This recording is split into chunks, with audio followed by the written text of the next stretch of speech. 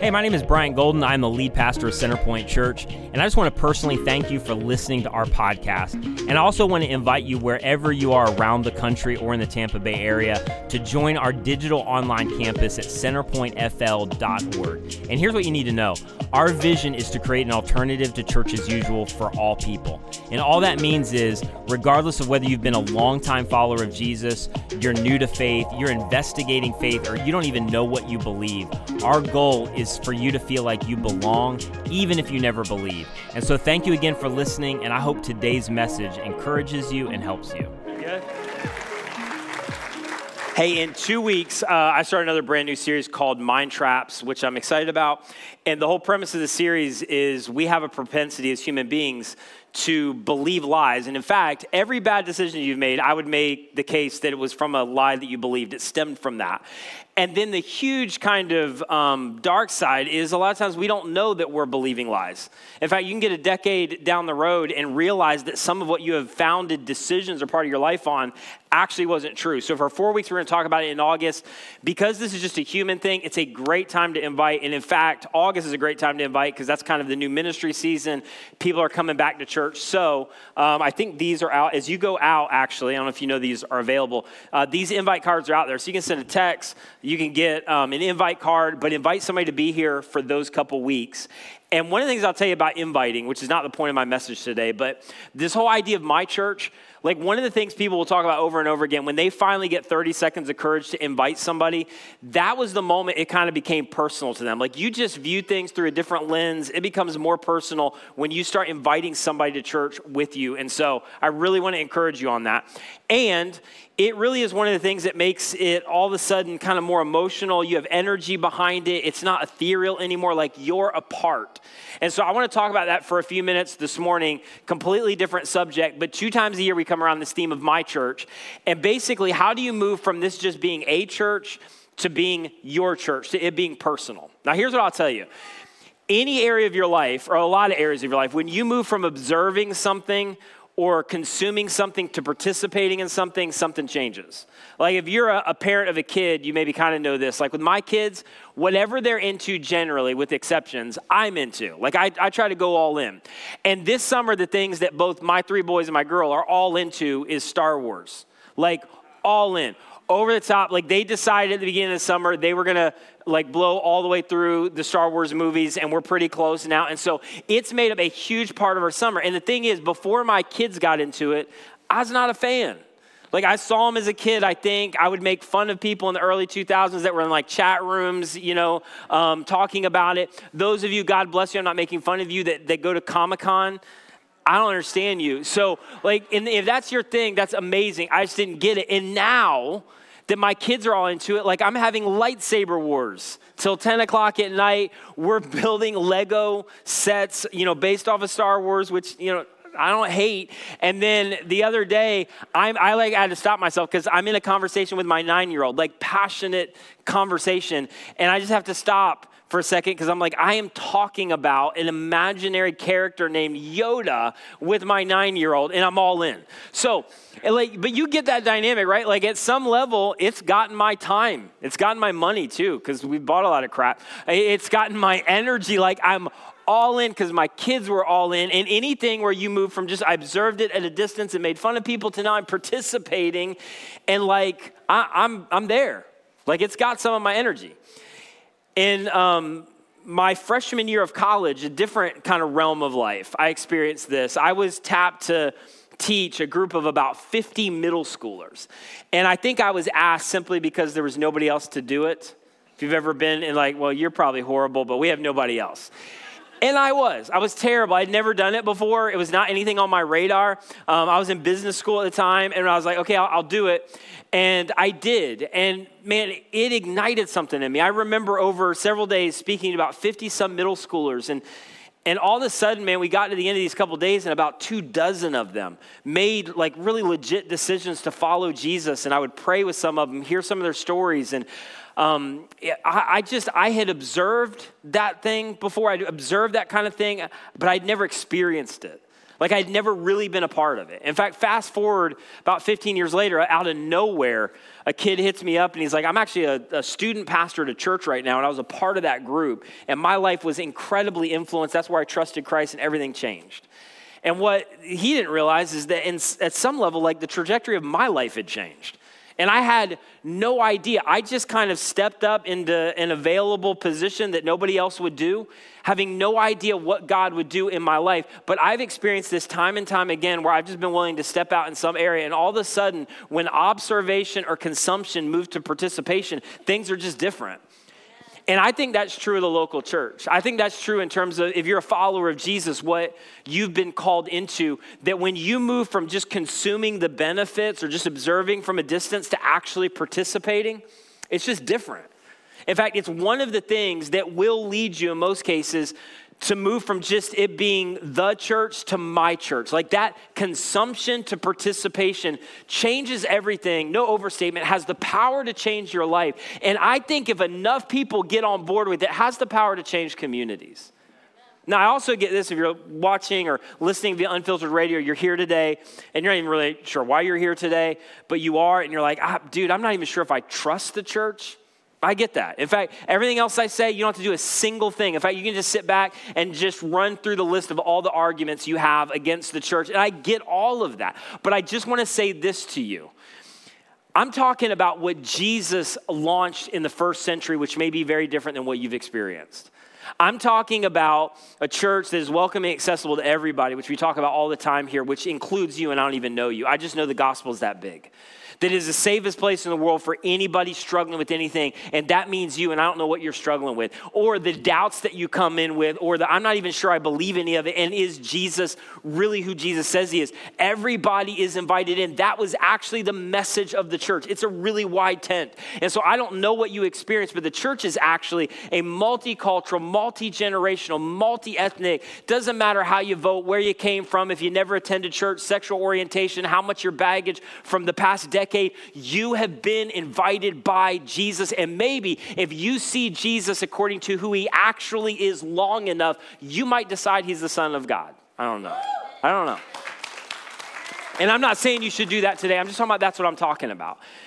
But over and over again, Jesus has personally, specifically invited us, if you're a follower of Jesus, to participate. In fact, the first time you see this is in John 2, and it's a story that you probably know really well, potentially. If you don't, that's kind of cool, actually. But in John 2, Jesus performs his first miracle. We find out later, actually, it wasn't really a miracle, or that wasn't the point. But when he performs this miracle, he invites other people to participate. And it's the first time, because Jesus could have done everything that Jesus did by himself. He's like, I'm good. You guys sit down, enjoy the show. I'll do a few magic tricks for you. And then hopefully you will believe I actually am who I say I am. But Jesus never did that. And it's the first time that Jesus invites a group of people, and they have a decision whether they're going to take Jesus seriously or not, invites them from consumption and observation to actually participating in creating what God wants to do.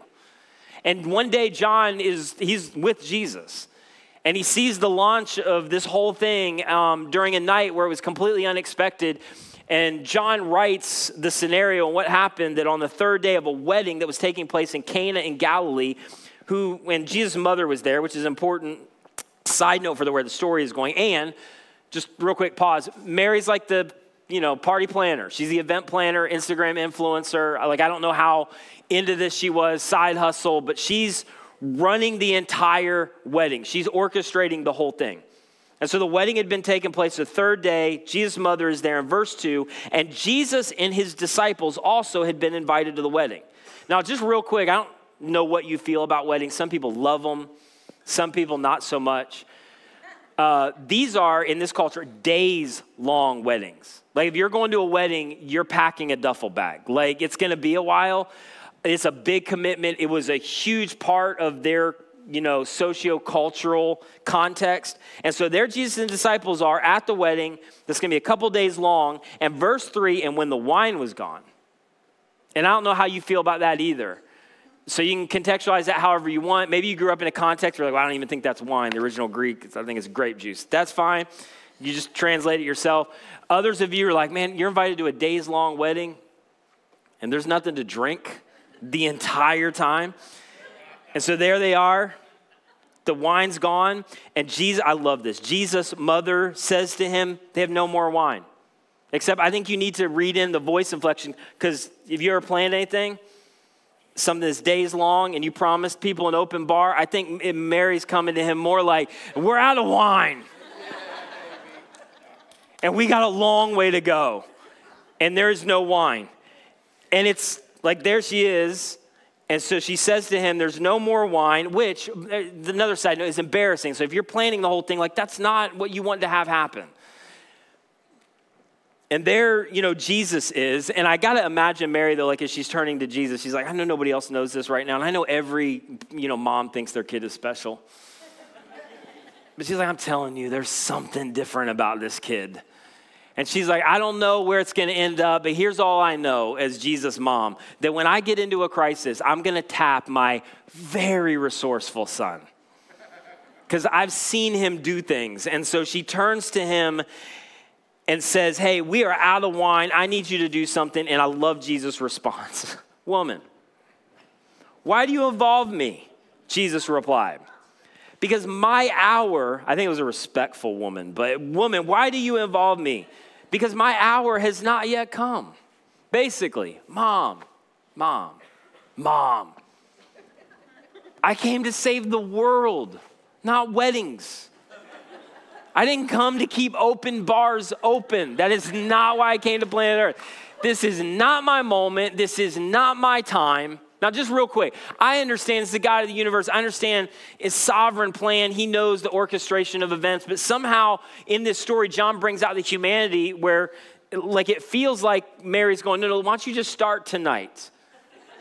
And there's certain things that you are only going to do depending on who asked you. You know what I'm talking about? Like, there's stuff that I'm not doing for anybody else in the world. My 10-year-old girl asked me, with the right look and those big old eyes, I'm doing it every single time. And I think she knows that I'm doing it every single time, or I'm buying it every single time. I told this story a few months ago, but a lot of you weren't here, so I'll tell it again real quick. The best example of this is last year. She got heavily into ballet, really good, great job. And, my wife and I would take turns taking her to ballet practice. And so one Thursday, I drop her off because it was my night. As I'm dropping her off, the overly eager ballet teacher was at the door, who I love, and she's like, hey, it's exciting night. It's a parent-child ballet night. But number one, that is not exciting news. And number two, you should have sent a flyer home because I wouldn't have been dropping her off tonight. But this is my point. And my little girl stares up at me immediately, big old, Daddy, you have to do ballet tonight. You have to do ballet tonight. So guess what I did for the next hour? Pirouettes. And skipping across the gym floor and doing all kinds of other things over and over again. And again, if you weren't here to hear me tell this before, this is as much humility as I can muster, but I crushed it. I was incredible. But the only reason I did it, because even if my wife, hey, can we go do ballet? Hard no. I love you, but absolutely not. But because she's asking, this is a moment, and I don't know how it plays into all the events, but Mary's like, I'm out of wine. I need you to do something. And then I love what she says next, beginning of verse 5. She really doesn't even wait for an answer. She just assumes Jesus is going to do it. She's like, do whatever he says. He'll do it. Just do whatever he tells you to do. Beginning of verse 5. And so there they are.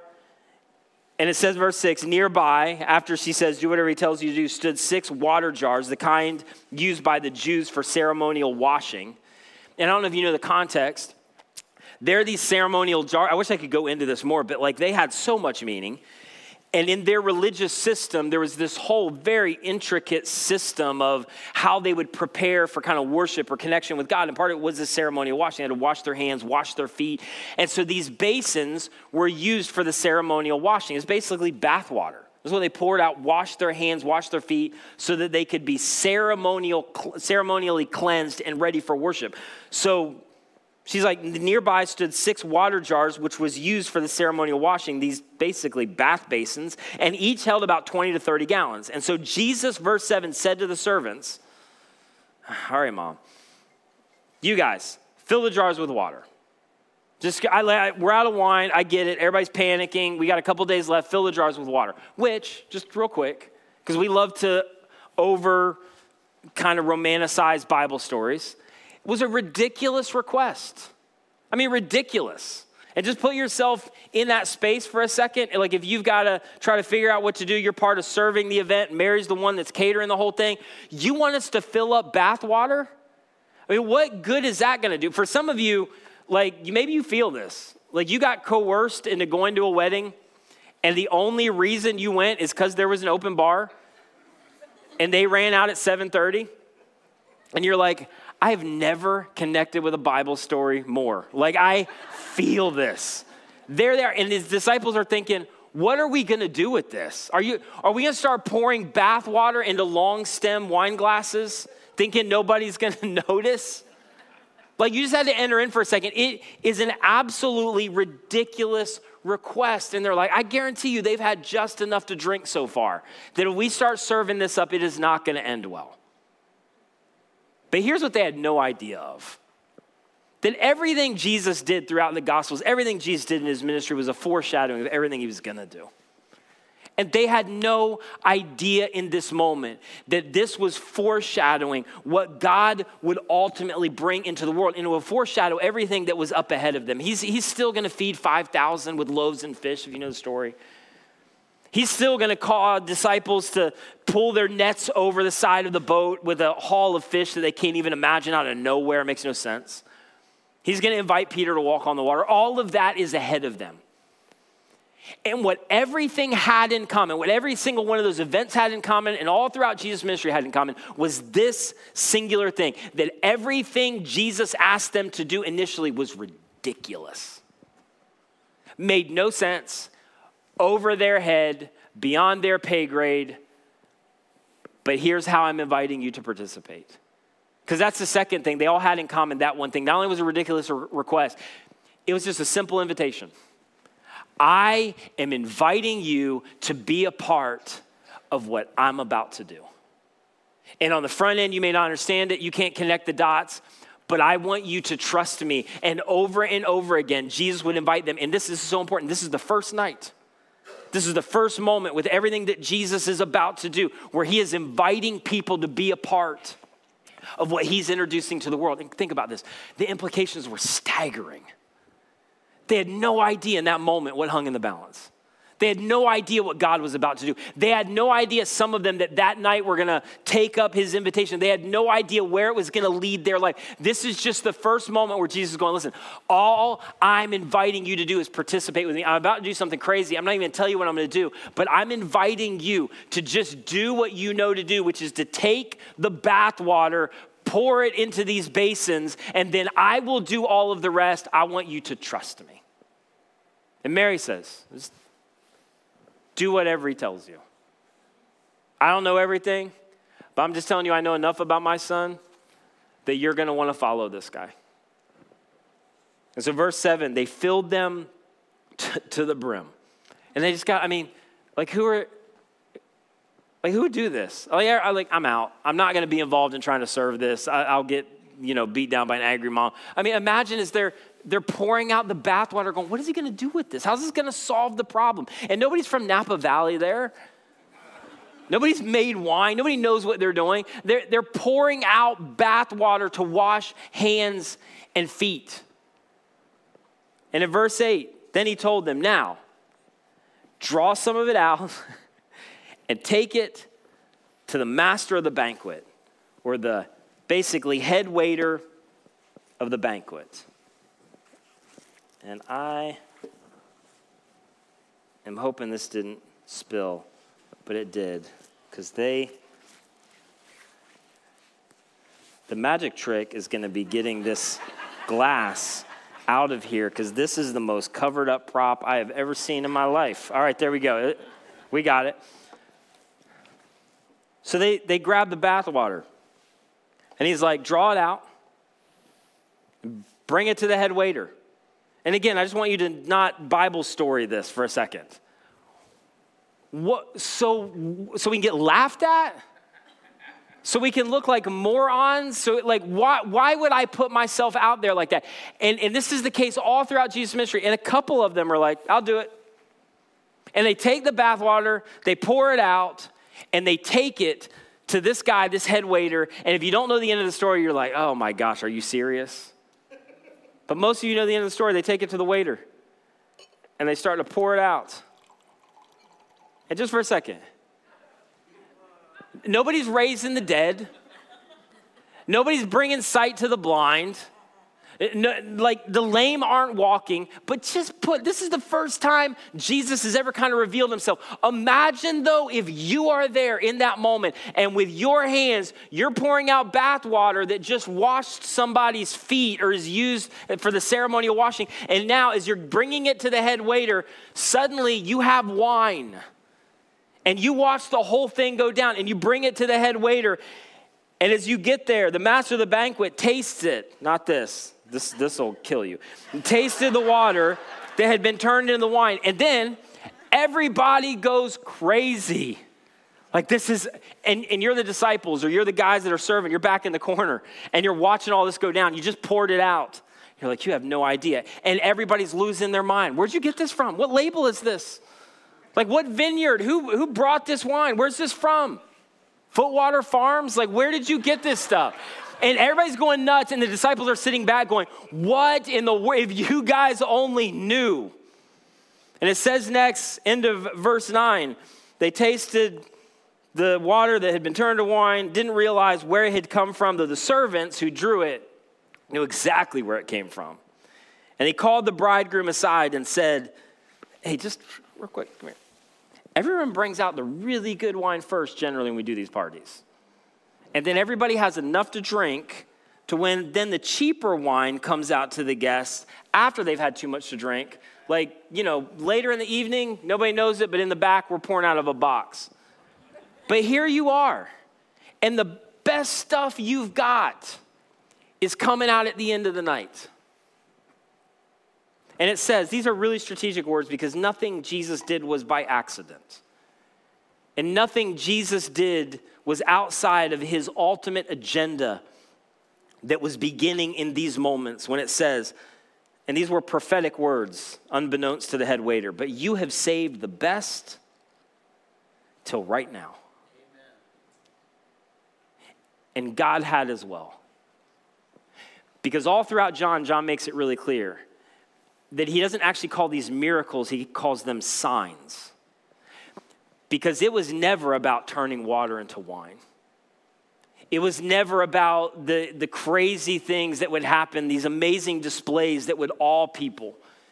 It was about a sign that God had come to do something new. And in this moment, don't miss this. This was John's whole point. It is a foreshadowing that something new is here.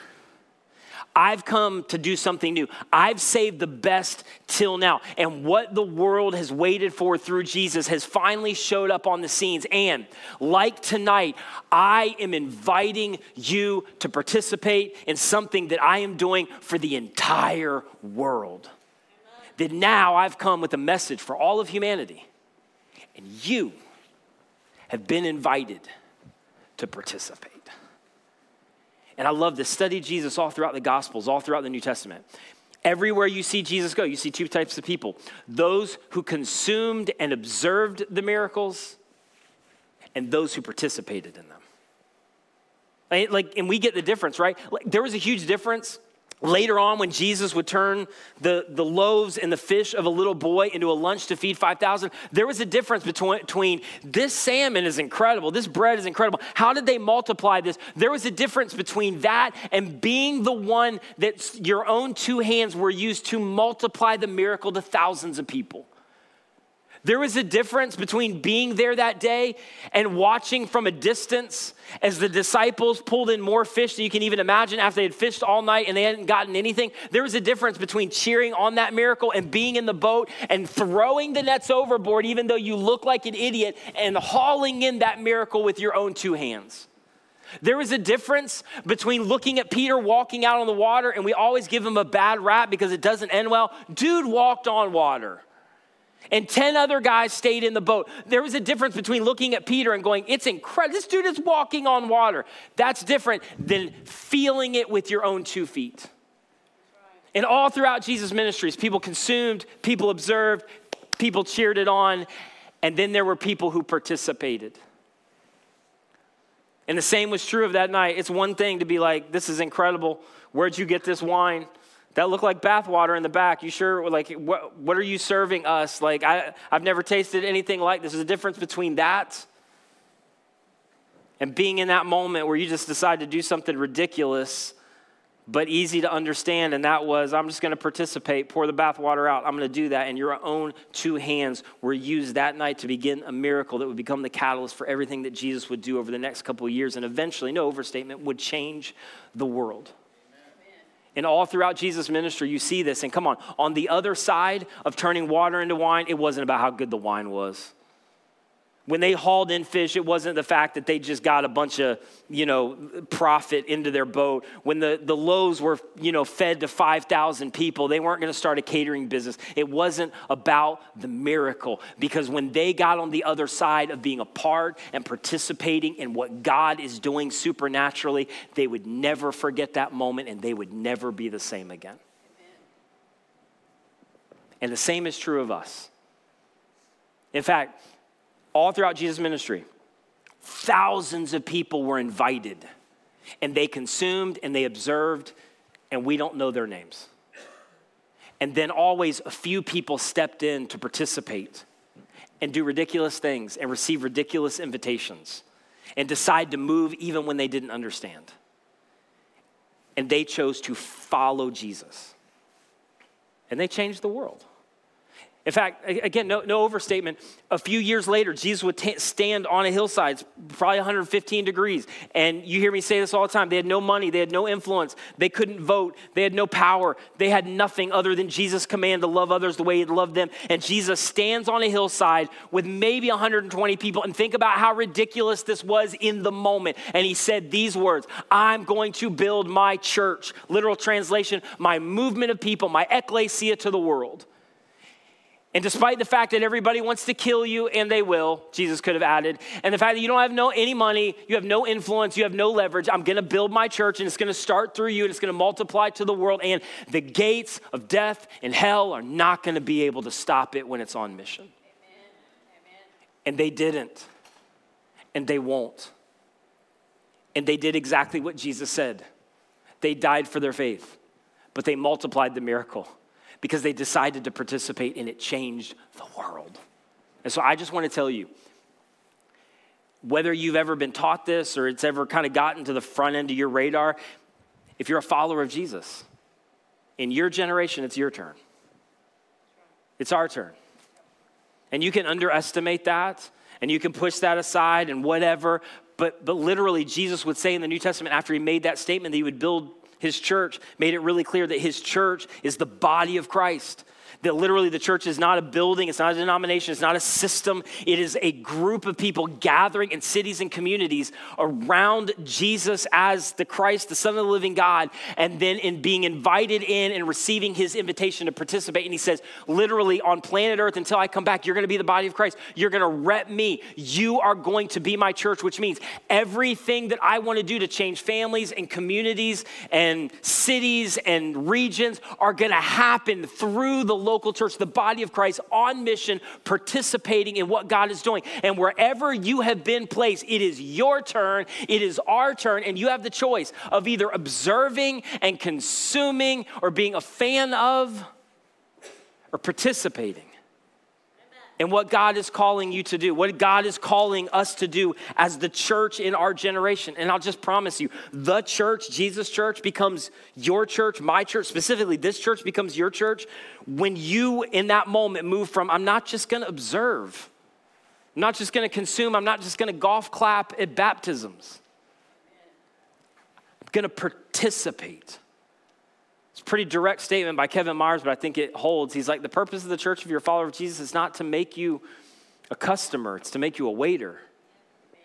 It's to give your life away to serve, to participate, to be a part of what God is doing in our generation. And I believe this with everything in me. If I can just be like really real for a second, one of the things that gets me, man, about me sometimes, but I think about the view of the local church in the West, where we live in the United States, wherever you want to kind of pinpoint, is this idea That somehow in the first century, God was raising the dead and giving sight to the blind and calling up the lame to walk and commanding nature what to do and nature obeying it. And that somehow that was for that moment, and that his power to heal and restore and to reconcile and move in cities and neighbors is somehow less than that. When Jesus walked out of a grave alive, and then made his promise that he was going to ascend into heaven, here's what he said to every single follower of Jesus who'd be a part of the church. He said, I'm going away, but I'm giving you something better. Now, the same spirit that raised Jesus from the dead is going to be inside of you. How dare you, 2,000 years later, limit my power? How dare you limit my ability to change whatever you think is too far gone? To reconcile whatever you think is too broken, to raise up whatever you think is too discouraged, to begin to restore whatever community you think is too far gone. I am a God that anchored in history, that I'm a God of resurrection, and then I made it clear for every generation that I would give you that same power. But what I'm willing to do in terms of showing off my power and flexing my muscle is in proportion to your willingness to participate and surrender to me. And so I just want to encourage us for a second, because we've gotten lost, getting ready for our next semester, or all the stuff that we got going on at work that's overwhelming us, and trying to raise our kids, or you're trying to get a date right now, or you're walking through stuff in your marriage, and all the stuff that just consumes life. If you're not a follower of Jesus, you don't have to do any of this right now. But if followers of Jesus, you have been called to participate. It is your turn in your generation. And maybe we need to get back to the Gospels for a while and just rotate Matthew, Mark, Luke, and John so that we can somehow regain our vision. That God has called and planted us, let's just talk about Centerpoint for a second, to change our city, to change our community, to give hope to people who thought they were too far gone a long time ago, to reconcile, to heal, to save by the power of Jesus that lives in us. That's why one of the things that I pray and talk about all the time with our staff is we will not pray any small prayers. And in this next decade, by God's grace, I believe that we're going to change this region by God's glory, because there are so many people unreached. And for whatever reason, he's given us a unique approach to ministry, extraordinarily talented leaders that is simply by his grace. And we're reaching people that nobody else is reaching. We have a responsibility and a stewardship to turn this region upside down with the gospel of Jesus. And it will happen in proportion to our willingness to lay down our lives and participate in what Jesus is inviting us into. And if that seems too daunting and over the top and uncomfortable for you, that's fine. Go somewhere where they have smaller vision and pray lesser prayers. We serve a God that walked out of the grave alive and has promised to build his church, and we are his church. What in the world are we doing? So I just want to encourage you on this one super practical thing, because this is where it starts. And then it's going to weave its way into so many other areas of your life. But I just want to encourage you to participate and be a part of your local church. And the best way to do that is by starting with a step to volunteer somewhere. And we can diminish that. We can dismiss that. We can make that less than. I'm telling you, it's what Jesus has called us to.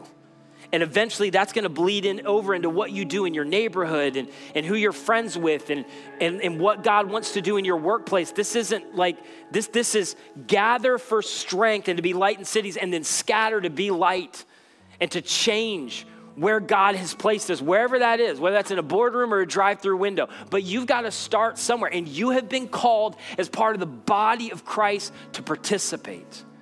And from the very beginning, when we started our church, there's always been a group. There's always been those who consume and observe and clap and are fan, and then those who all in, like, I'm going to be a part of this. And we started with 30 people and zero money and barely a building. There's a group of people who decided, I'm going to participate, and I'm just going to do what I know, because it's way beyond me, to try to create an alternative to church as usual for all people, praying that God's Spirit would move. We want to create a church that would tear away every unnecessary barrier for people to find life and freedom in Jesus, because many in our culture are not walking away from Jesus. They're walking away from the church that doesn't look like Jesus.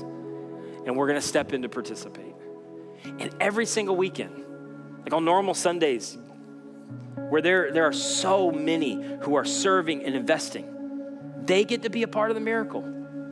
When true stories, when a mom is praying for her student, somehow God does something in her heart the first time they accept the invitation. They're actually going to come on a Wednesday night. And they're 16 and want nothing to do with church because it's boring out of their mind. And we get all of that. Like, that's just a normal kid. But she's praying, give it one more shot. Like, you should just check it out. And finally accepts the invitation. And she is pleading with God that he's not going to hate it. And fast forward a few months later, and he's going public with his faith through baptism and serving every single Sunday, because there were people, rather than just hand clap and observe, decided, I'm going to invest everything in the next generation, even if it requires sacrifice. And I get to be a part of the miracle. It's a family who left church and they felt like they had to leave church. And they still love Jesus, but they didn't love the church anymore. And I get it. And we're invited by friends, and these friends were just hoping they'd connect in a different way. And they're like, it's an alternative. You should just check it out. I think it might be different. And they came in a few weeks ago. They just said this line: this has restored my faith and my vision in the local church. And we are so excited that our kids get to grow up here when we thought we were done with it forever. Because there's a group of people who don't just observe. They've decided we're going to create a different kind of church in our community. And you get to be a part of the miracle. You get to participate in that. Or somebody who wakes up on a Sunday morning and that's the morning where they just can't go on anymore. Like, that's it. And somehow they remember an invitation from a mom in another state and they show up. And in a conversation with me with tears in their eyes, talk about, in a way they don't understand, but I understood it because I believe it was the power of the Spirit of God in them that morning physically saved their life. Because there's a group of people who decided we're not just going to observe, we're not just going to consume, we're actually going to create a place that's the safest place in the world for anybody who's struggling with anything. Or it's a lady, a friend of mine, who'd been praying for her husband, who's agnostic for a decade and wanted nothing to do with any of it. And finally he said, yeah, I'll go one more time. And she felt the weight of it because she, in her words, felt like this was literally the last shot. And if God doesn't do something now, it's over. And she prayed and she cried and she pleaded and he came. And that coming, that invitation, those tears of pleading began a catalytic moment of a journey with Jesus. And I just don't want to overstate it because I say this all the time, but I'm going to say it again. It's why when we gather as a church, especially our vision as a church, nobody parks cars here. When people drive on, we answer the one question everybody cares about, which is not even what you believe initially. It's, do you care? And we want a resounding yes to our community that we care because Jesus cares. We do not just sit in small groups so you can consume dessert. Some of you, that's what you do. That's not the purpose. It's so we gather in circles in community and we let people know in life on life, there's hope for your marriage. God can transform your life. There's more than what you're walking through because I've been there. And we don't just tolerate or babysit kids or change diapers. We anchor the gospel in their heart that God's love is relentless, unending, and it never runs out. And they may not need it now, but it may be the anchor that they need when they're 25 and they're tempted to walk away and the doubts seem too big. And come on, we are not, I say this all the time, tolerating students here. We have invested and leaned everything we have in our church toward the next generation unapologetically, because as the next generation goes, so goes the church. And this generation of students has unique challenges unlike any other generation. And we believe that they are worth everything. And that the church on mission, when we actually care and give our lives away, we have answers to those unique challenges in Jesus. And come on, let's just be real for a second. Hundreds of thousands of those who are in that place are deconstructing their faith. But in many cases, they're not deconstructing Jesus. They're deconstructing a version of the church that looks nothing like Jesus. And you have been called as a follower of Jesus in our generation, in our city, to change that, to step in, to participate, to go, we're the body of Christ. We represent Jesus in our community. He promised, I'm going to build my church. And no matter how ridiculous we look, no matter how bad church history is, and it's bad, no matter how many idiot Christians you've run into, there will always be a remnant that will move from consuming and observing to pouring out the bathwater going, I can't do this. This is beyond me. But you're a God who raised yourself from the dead so you can do anything. So heal our community, restore my marriage, save my neighbors, do something in this sphere way above and beyond me, because that's what we have been called to. And if we experience anything less, it's because we have not fully initiated to take the step to participate in all that God wants to do, because he didn't do it in the first century. And now somehow his power is lessened in 2023. He is waiting and he is ready, and he will move in proportion to our willingness to participate in this time and in this space wherever God has placed you. And so, as I end, I just want to encourage you to do this. I want to encourage you to participate. And this is such a street level, super practical. But I'm just telling you, this is the first step for many of us. And as we enter a new ministry season, and many who are out and traveling, we've seen God do so much this summer. It's going to really get going these next few weeks as we head into August, September. God is doing something special through this gathering of people in our city and community. And I want you to be a part of that. So here's what you can do. For some of you, you're not sure, and I get that. So here's all I'm asking you to do. This may be your first step, is I'm asking for 1 hour. Next week is what we call Discover Your Place. It happens during both services. Childcare built in, nothing extra you have to attend. Just come during one of those services. If you're the 11, you can go to the 11. Follow the signs, the next steps, 1 hour and Discover Your Place. And we're going to talk about how to connect you in ministry and in service and in volunteering here. And then when you get done, nobody's going to ask you to do anything crazy. You don't have to sign anything. You can just walk out and go, great information, not doing any of that. Fine, that's great. Just give us 1 hour, and then you can go on with the rest of your life. You don't have to do anything with it. But you just owe it to you to give that hour, Discover Your Place next week. And then for some of you, many of you, you're ready to take that step. And so if you're ready to take that step, take it. Go to the app. Don't talk yourself out of it, because you'll get home and you'll get busy and you'll get tired and you'll take a nap later and be like, that's just too much. Do it now. In fact, I'll tell you about it in a second. We provide a place where you can get a question or two answered as you go out, but take a step and we'll help direct you. Here's what I'll promise you. It's going to be highly organized. You're going to be connected with people. They're going to tell you exactly what you need to know, but not too much. We're not going to overwhelm you. We're going to actually show you what to do. It's on a rotation basis. So if you've never done this before, you have the idea, well, they just serve every week, every service. Nope, nobody does that. But it's a rotation basis. If you're scared, like they're going to place me in the wrong place, like I have no personality, they're going to put me in kids. No, we won't. We'll be able to weed out if you have no personality. We're not going to put you in kids. We care too much about the next generation. But you've got to take a step. Like, I had no idea in receiving that invitation to speak to 50 middle schoolers. And you don't need to get scared. I'm not saying God's going to ask you to speak somewhere. But I had no idea what God was going to do. And it's no overstatement. It was catalytic in my life. And seriously, even if it's not here, you owe it to you. To move from consuming and observing to participating. And when you do, suddenly it becomes personal. That what Jesus is inviting us into, his church, your church, becomes so personal. It gets your time, your energy. And for some of you, real quick, I got to say, online, thousands of people via Unfiltered Radio, you're watching right now. For some of you, it's such a lifeline. I'm so grateful for that avenue to be able to watch and participate. And so for some of you, it's the only way that you can connect. I'm so grateful for that. And then there's others of you, love you, that it's kind of time to move from observing and consuming. And maybe you've stepped a while away because you needed a break, and now the break is 3-4 years long. It's time to move from observing, consuming to participating, to being in the house, to using your hands, your feet, what God's given you to participate in what God is doing in our city and community. And so I want to invite you back, because following Jesus is synonymous with participating in what Jesus has invited us into. And I just don't think, this is just my life, I don't know. God's called me to a lot of incredible things. I love raising my kids, being the best husband I can to my wife, working on a hobby farm right now, which is another story I'll tell later on if you don't follow us on social media. There's a lot of stuff going on in our life. I love it.